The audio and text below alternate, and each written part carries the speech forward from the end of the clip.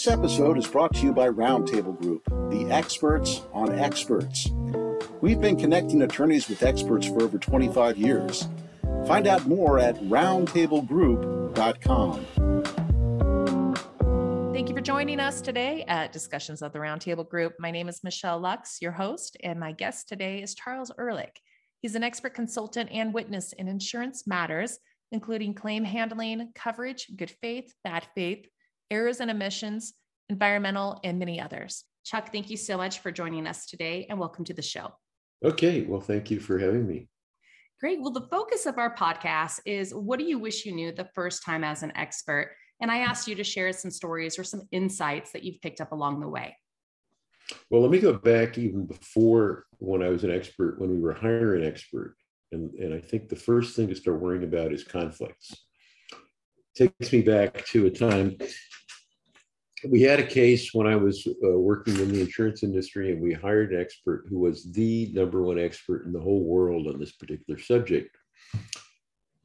And all of a sudden, we got a motion in from the other side to disqualify us as counsel or disqualify our counsel on the basis that we had hired away their expert, the other side's expert, because this expert hadn't properly checked conflicts. So just was happy to take on our case, happy to sign on to us, and didn't ever realize that he was actually already retained by the other side. So, and I'm amazed by, as an expert now, how many lawyers will call me up and say, hi, Michelle gave me your name, and here's my case. And they start talking away about their case. And I have to say, wait, stop. Don't say a word. Who's involved here? Who's your client? Who's your opponent? Because I might have some involvement with one of those parties. And I also have to immediately start Googling because they say, well, my client is the mom and pop insurance company. Okay, great. I've never heard about the mom and pop insurance company. No problem. Well, what if the mom and pop insurance company is actually owned by Giant Conglomerate Inc., for which I'm doing some work, or in a case where I'm serving as an arbitrator and they're a party, which also happens. So before you even start doing anything as an expert, you really have to check conflicts or get yourself in a potentially disagreeable situation, to say the least. A lot of times when attorneys call us, they may be hesitant to share the party names. And it's one of the things that we do require for that simple reason. We need to know if there's a conflict check for our company. Your organization is very good about that. And not everyone is. And then it's like, right, they feel like you're pulling teeth if you want to find out who the parties are. But you can't dive into a case without knowing who the parties are. And then what about other aspects of that you might find common, first-time errors as an expert witness, or things that are really important? Right. Well, another big one, and this is really at the start of the case too, is confidentiality. If you have a case in federal court, you have Federal Rule 26. Federal Rule 26 protects a lot of what you might write, a lot of what counsel might write, a lot of your work product, a lot of your drafts. And a number of states have adopted Federal Rule 26 or have similar rules, but not everyone. And so what you get into is this situation where the lawyer starts talking to you about the case. You start taking a lot of notes. You start putting a lot of question marks. What about this? What about that? That may be discoverable. And even worse, what happens, and it happened to me once, fortunately in a Rule 26 jurisdiction, but it still distressed the lawyer. As soon as you're retained, you want to show how smart you are, right? So you write a long email about, here's what I think about the case, blah, blah, blah, blah, blah, blah, blah. Well, if it's not a Rule 26 jurisdiction, everything you said is now discoverable. And a lawyer told me about one time he had to actually get another expert. He'd found a great expert, but that's exactly what that expert did. Got onto the little email there and wrote up, oh yeah, here's what I think is great about the case, but I really think this is a problem, and this might be a problem, and that might be a problem. So the lawyer, after deciding not to jump off a bridge, had to get rid of this expert and find another one. Another story I was told was where the expert wrote very disparaging things about the law school, which the opposing expert had attended. Problem, it was the judge's law school. Again, not a Rule 26 jurisdiction, mucho embarrassment. And that's something I also have learned at the absolute start of any discussion with a lawyer, to say, what are the confidentiality rules that govern our discussion here? And sometimes they say, oh gosh, I hadn't thought about that. So that's really right at the beginning, conflicts and confidentiality, you could call them two C's. Then to go from C to D, the next biggest thing that I learned was about depositions. You have this sense that you're the expert, you're writing your report, you're giving a sincere, honest opinion, and you're going to get deposed, and they're going to just basically ask you questions about the sincere, honest opinion. Well, sometimes that happens. But sometimes, and very often, the lawyer's really there just to make a bozo out of you and to get you trapped and to have a lot of trick questions and ask a lot of generalization questions that you theoretically can't disagree with, that will then make you look like your opinions are dumb. So you have to prepare for deposition, and you really have to prepare for deposition. You have to insist that your lawyers really take you through an adverse deposition. What were the questions that you guys would ask me if I were the opposing witness? And work through that, because otherwise you're just not preparing yourself for the worst case situation. And I always think of Tom Brady, famous football player, you might have heard of him. When Tom Brady goes into a game, he doesn't just read the playbook. He gets there and they run plays and they have guys chasing after him, trying to knock him down. And that's what a deposition is like sometimes. But it's very hard to get the lawyers to do this, because the lawyers will say, oh, you've been deposed before, you know what you're saying. Here are the themes that we want to do. And back in my early days of practice, very early days of practice, we had an expert who was the expert on this issue of water corrosion of pipes. By the time his deposition was over, he had never heard of pipes, because we hadn't prepared him for getting totally beaten up. So it's really C, C, and D. Conflict, confidentiality, such a big word, and depositions are the things that I learned the most about and have really seen go wrong for people. Yeah, those are all great points and great advice for folks that are, entering the business on the first time, or even like you said, it could be an expert that's been around a long time, but still needs to have that preparation because it is going to be a new case. So you were also a litigation attorney. You kind of hinted at that as well. Do you think that served you as far as preparing in front of the jurors and the judge as far as testifying? I think so, because one of the things you learn, or some people learn as litigators, some don't, is that there are sort of two groups of people in the world. They're lawyers and they're real people. And real people don't actually see the same world the same way that lawyers do. And so we as lawyers sometimes will go in there and expect, more as experts, that a jury or a judge is as familiar with our obscure area of the world as we are. And they aren't. And so one of the things that I learned as a lawyer was to explain where we're coming from, to educate, and I don't mean that in a sort of superior sense, but to bring the jury or the judge into the same world that you're dealing with. And I try to do that as an expert as well, rather than just saying, there was this insurance policy. Let's assume I'm on the side working on an insurer assignment. Okay, here's the policy. Here's what happens. Here's the exclusion. Ergo, you don't pay. Well, a normal human being will look at that exclusion and say, okay, but why? Why wouldn't you pay that? So you need your expert work to lay the groundwork for telling that story. Why is this exclusion here? What's the point of it? What's the reason for it? Why does it make sense? And then the judge or the juror has a better understanding of where you're coming from. They may agree with you or disagree, but at least they're not just puzzling and shaking their head and saying, this doesn't make any sense to me. Sure. And it's not like you can stop yourself to read the room as an expert sometimes, right? You almost need the leading question from your attorney to better explain it for them to recognize that too.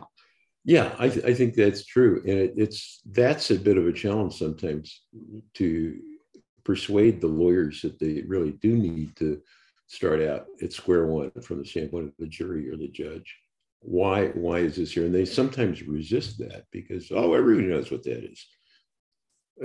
I had a lawyer say to me once, everybody knows what an excess other policy is. Well, at the time, actually, I didn't know what an excess other policy was, but I was afraid to admit it. So I said, oh, yeah, of course, everybody knows that. That is interesting. Well, now let's talk about report writing. Do you have any tips or tricks that you've learned along the way to make your report successful or more compelling? Well, one trap that lawyers fall into sometimes is to write a report that's really more like a legal brief. And you want to avoid that because you're not sitting there as a lawyer. It's the lawyer's job to write the legal brief. And you find, I just read one the other day, and it's full of case citations and so forth and so on. That's not really the point. And I fell a little bit into that trap. The judge was pretty nasty about the whole thing, but it was a very educational process. The legal briefs are the lawyer's job. My job as an expert in industry custom and practice is to write about industry custom and practice. Not everybody writes very well. And I guess I would say from the standpoint of a lawyer retaining an expert, it makes some sense to ask for some written product and ask around about written product. I had a case where actually the lawyers had 3 experts. My side had 3 experts. And when we got down to the report due date, the lawyer almost committed suicide because 2 of these experts just couldn't write the English language. And right. I'm You're at the midnight hour. I'm not saying I'm wonderful, but I can't write a coherent sentence. Sure. If you can't, there's training. There are people who train people how to write expert reports. And then, of course, there are some people who let the lawyers write the expert reports, which always struck me as a little bit weird. And I actually don't know how that comes off or doesn't come off, but it seems like a strange practice to me. How about retainers? Do you find those to be useful as an expert witness? Yeah, I do charge a retainer. I call it a designation fee so that people understand that it's not like counting against hours, it's a fee. Really just proves that are we for real, particularly for a jurisdiction such as California State Court, where somebody can designate you as an expert and you're not writing a report, generally speaking. So I don't want to find my name just out there casually. I've gotten some resistance to it, not a lot. And it, kind of gives you that good faith, and it protects that relationship, or it indicates that you guys are serious. Yeah, yeah. I mean, we're not just texting; we're actually dating. Sure, exactly. Now, have you found that you have testified outside, U.S. state courts and federal courts? Have you done any international cases? Actually, no. I'd love to. Yeah. I'm still waiting for that case, which requires, a few weeks in Paris at a luxury hotel. that hasn't come around yet. Well, that would be amazing. Well, I was curious to tie this into travel with COVID right now. Have you found that you've been referred to any cases where states are open in regards to is it video depositions you're doing, or are you going into the courts itself? No, everything so far has been video. There is one coming up in LA that's supposed to be live, but I don't know when Omicron's going to do that.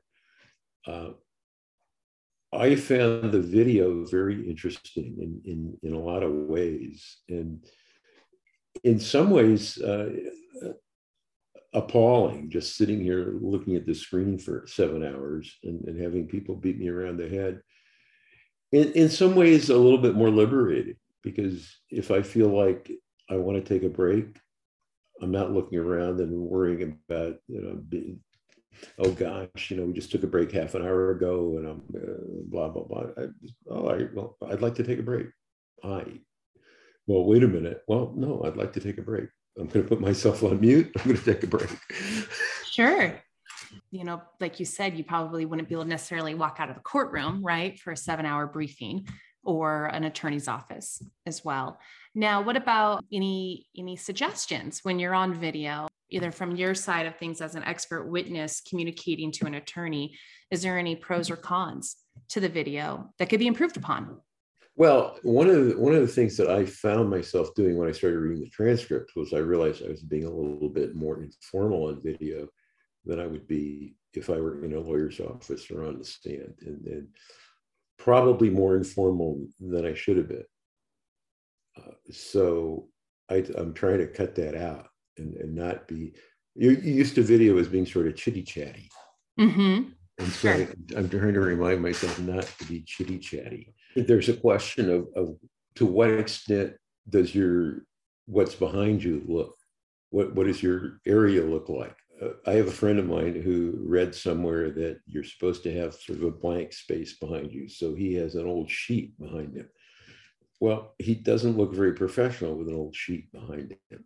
And then it'd be more important to have that real office environment, right? Where it has the books and has maybe your credentials or, just something. Yeah. Although it was funny because I have a set of law books that I use actually, or it's really a set of practice books that shows up in the video or used to. And the lawyer told me to take those away because otherwise they're going to start asking you questions about that set of books. Oh, that's a good point, right? And then you don't want to get caught into that. So I took that away, and now I have a fairly bland, nice, hopefully. I mean, you're seeing some things that I actually don't really have up when I'm being deposed. Yeah, well, that part is kind of interesting too. What about any technical difficulties? Have you guys experienced that yet on videos? I have not. Some people have horror stories about it. It's worked pretty okay for me. I got some sort of and I'm a total non-techie, I got some sort of repeater thing that's outside my office that repeats the signal up from downstairs where the router is. Yes. And that makes the video work better for some reason. So it's worked fine, actually. Curious to hear about how people are adapting and if this is going to be something that we keep having for another year. Like you said, you might have a live appearance in LA, but you have to move quickly if you don't, right? Yeah. Well, one other thing I did actually, I used to work off my laptop, and then I had a webcam, and then I had speakers, and then I had a microphone, and that was real awkward. And I was always adjusting the webcam so that I didn't look more awful than I normally look. And I finally said, the hell with all this. I went out and I bought an iMac, and all of this stuff is in here. And that was really worth it, just to get this junk off my desk and have one integrated system. I'm not getting paid by Apple, but that was a great move for me. So do you find, Chuck, that when you are doing video depositions, let's say you're out on the West Coast and you have an East Coast attorney that's retained you, is there any issues with the time gap? A number of cases I do are on the East Coast. And so they say, all right, well, we'll start at 9:00 their time.